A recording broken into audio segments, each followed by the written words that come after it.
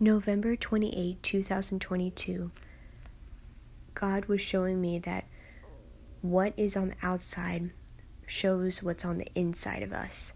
Like when you pour something into something, like let's say water into a pitcher, the water is inside the pitcher, but when it overflows, it gets so full it overflows out of the pitcher, it's still water. And God was telling me that what is on the outside is also on the inside. And how much do we want it to be Jesus on the inside and outside, so that what people see on the outside is a reflection and is the truth of what's on the inside, which is Jesus. And it's so important to fill ourselves with God and with who He says we are, because it's going to show on the outside through our countenance, through our words, through our actions. And what we believe can actually be seen on the outside. You can see someone who's fearful, and you can tell on the outside they're fearful, and that shows that they are on the inside.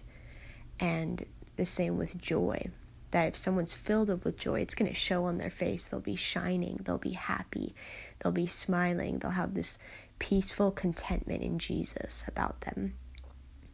So thank you, Jesus. Fill us up with you. Sometimes what we see on someone can actually be something that's not inside them, that it can be an atmosphere or a spirit that is oppressing them. And so they could be a peaceful person, but on the outside they look fearful.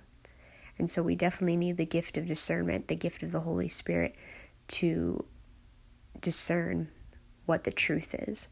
But you can also tell when someone is living in who they are, in their identity in Christ. And it's so beautiful. And through Jesus, through the Holy Spirit, we can be set free from anything that comes against us, because God is bigger than anything. And He created everything. And so everything has a beautiful DNA inside of it. But it also has self-will. And so there's a choice. There's a choice to follow what God created us to live in His pattern and His beautiful identity for us, or we can go twisted and go the opposite of what He created us for. But everything God created in was good, and yet it has a choice. But with God, we can be like Him, and with God, we can live in our identity in Him.